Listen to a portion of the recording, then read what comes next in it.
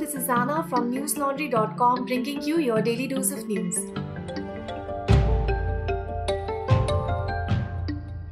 Today is Tuesday, the 13th of July.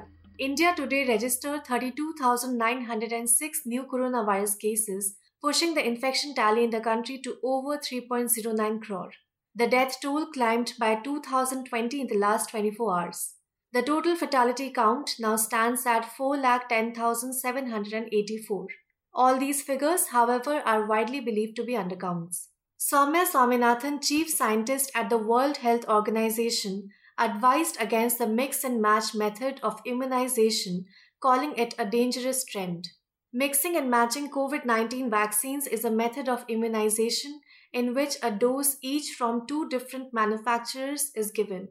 The research so far is limited only to the AstraZeneca and Pfizer vaccines, with results showing short-lived side effects rather than immunization against the virus. WHO Chief Tedros Adhanom said that the Delta variant is spreading around the world at a scorching pace, driving a new spike in cases and deaths. According to Hindustan Times, he warned that the variant, now in over 104 countries, is expected to be soon to be the dominant COVID-19 strain circulating globally. The Indian Medical Association has cautioned central and state governments that the third wave of the coronavirus pandemic is inevitable and imminent. The Doctors Association said that tourist bonanza, pilgrimage travel, religious fervor can wait as the entire population should follow COVID protocols for at least 3 more months.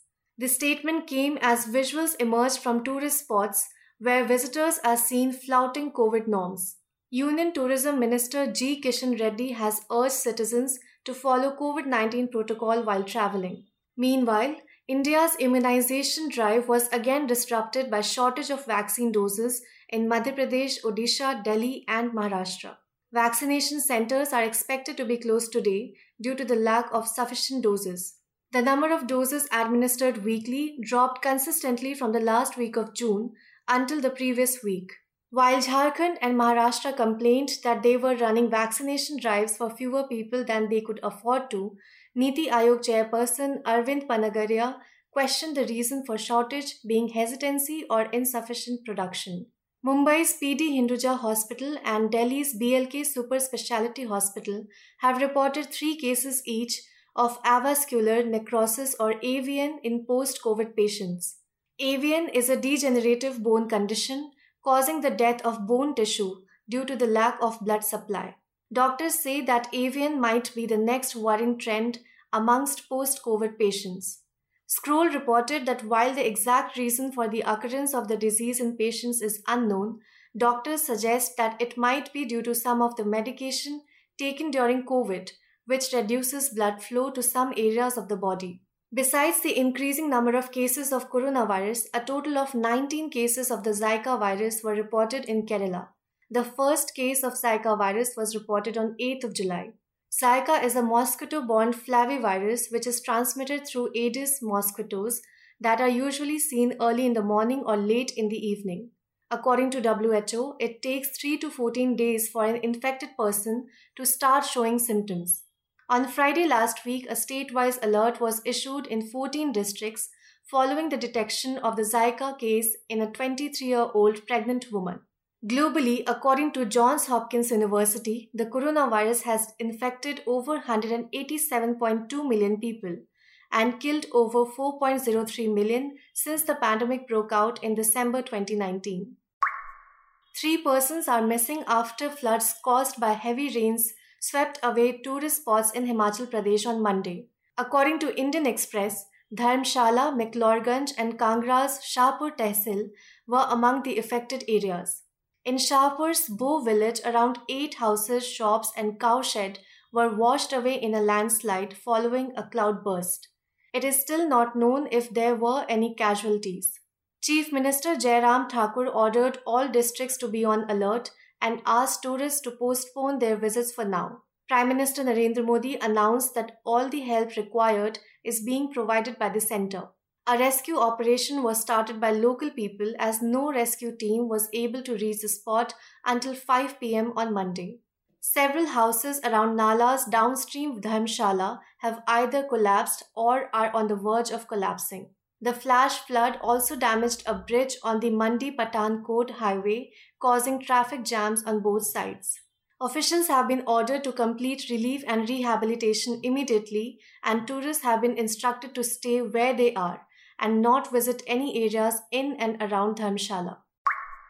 The Delhi High Court today ordered activist Saket Gokhale to take down his tweets against former Indian diplomat Lakshmi Puri. According to Indian Express, the court also restrained him from posting defamatory or scandalous or factually incorrect tweets about Puri's husband and Union Minister Hardeep Singh Puri. Last month, Gokhale had referred to a property purchased by Puri in Switzerland and raised questions regarding her and her husband's assets. He tagged Finance Minister Nirmala Sitharaman in the tweets while seeking an inquiry by the Enforcement Directorate. Lakshmi Puri produced financial statements to justify the purchase of the property. The court also directed Twitter to take down the tweet within 24 hours in case Gokhale failed to do so himself. Assam Chief Minister Himanta Biswa Sarma has brought a bill to regulate slaughter, consumption and illegal transportation of cattle. The Assam Cattle Preservation Bill 2021 bans the sale and purchase of beef in areas predominantly inhabited by Hindu, Jain, Sikh, and other non-beef eating communities, or within a radius of 5 km of any temple or satra. The bill will replace the Assam Cattle Preservation Act 1950, which lacks enough legal provision to protect cattle. NDTV reported that the bill proposes that cattle slaughter can only be done at a licensed slaughterhouse with permission of authorities and after receiving fitness certifications for the cattle. The bill also bans the transport of cattle without a license to states where cattle slaughter is not regulated by law. It also empowers any police officer above the rank of sub-inspector and registered veterinary officers to inspect any slaughterhouse and, if violations are found, imprison the accused until a public prosecutor is heard on the petition. The accused can face imprisonment between 3 to 8 years and fines of 3 to 5 lakh rupees. The opposition party All India United Democratic Front opposed the bill. Aminul Islam, a leader of the party, said, and I quote, "This is not a bill to protect cows or even respect cows. This has been brought to hurt the sentiments of Muslims and polarize communities further. We oppose it and will try and bring in amendment resolutions," unquote. Addressing the Indo-US Joint Summer Conference on the legal ties between India and the United States yesterday, Supreme Court Judge Justice D.Y. Chandrachud said India's anti-terror law must not be misused for quelling dissent. According to NDTV, the judge said, and I quote, "As I noted in my judgment in Arnab Goswami versus the state, our courts must ensure that they will continue to remain the first line of defense against the deprivation of liberty of citizens. Deprivation of liberty for even a single day is one too many. We must always be mindful of the deeper systemic issues of our decisions," unquote. He said this in light of the recent death of Father Stan Swami, a Jesuit priest and activist who was arrested last year under the Unlawful Activities Prevention Act. He died last week while fighting for bail on health grounds. At News Laundry, we published a series of reports on Stan Swami. One such report is by Pratik Goyal, who documented how Swami lived in his final days. Pratik writes that even when he was severely ill, bail was something Swami spoke about often. Jail authorities were reluctant to provide Swami with basic amenities and did not have the medical infrastructure required to treat him. Read his piece on our website. It is titled, "How Stan Swami Spent His Last Months in Jail." Listeners, apart from publishing such reports, opinion pieces, and interviews, we host a number of webinars and discussions on pressing matters. Given the worrying prospect of the third wave of the pandemic in India, we are hosting a webinar on 15th of July at 7 p.m., where we will look at misinformation surrounding COVID and the consequences of not collecting proper data on the pandemic with Dr. K. Vishwanath, Lee Kumke Professor of Health Communication at the Harvard T.H. Chan School of Public Health. The webinar is titled COVID, preparing for third wave. This and similar events are limited to our subscribers, who not only get to participate in the session but ask questions to the guest as well. So, become a part of the News Laundry family by subscribing today. Click the subscribe button on the top right-hand corner of our website. Our subscription starts at Rs 300 a month only. Fugitive jeweler Mehul Choksi, who is wanted in India in connection with the 13,500 crore Punjab National Bank fraud case, was granted bail today on medical grounds by a Dominican court. The 62-year-old was arrested in Dominica on 23rd of May for illegal entry. According to NDTV, he is now allowed to travel to the neighboring Antigua and Barbuda, of which he is a citizen. He is allowed to travel to Antigua to seek medical attention from a specialized neurologist. Choksi had alleged that his arrest was dictated by representatives of the Indian government and that he was kidnapped from Antigua and Barbuda and forcibly brought into Dominica by Indian men. According to local media reports, Choksi had then filed a case in the High Court of Dominica's Rogers City, seeking to quash the proceedings against him. The case was reportedly filed against the immigration minister of the Caribbean nation, its police chief, and the investigation officer of the case. He pleaded that the decision to charge him for illegal entry violated the law and accordingly was null and void.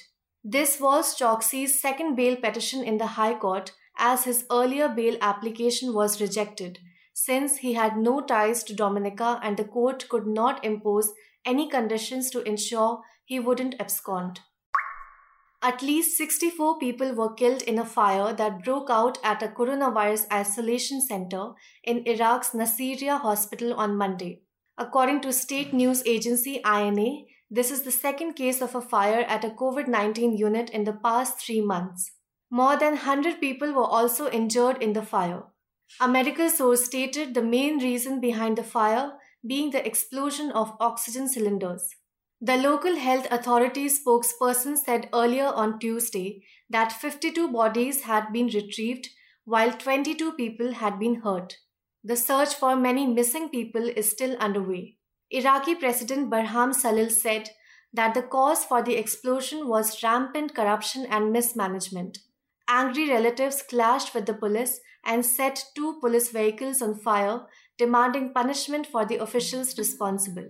That's all the news we have for you today. Stay safe and hold on during these distressing times. See you tomorrow.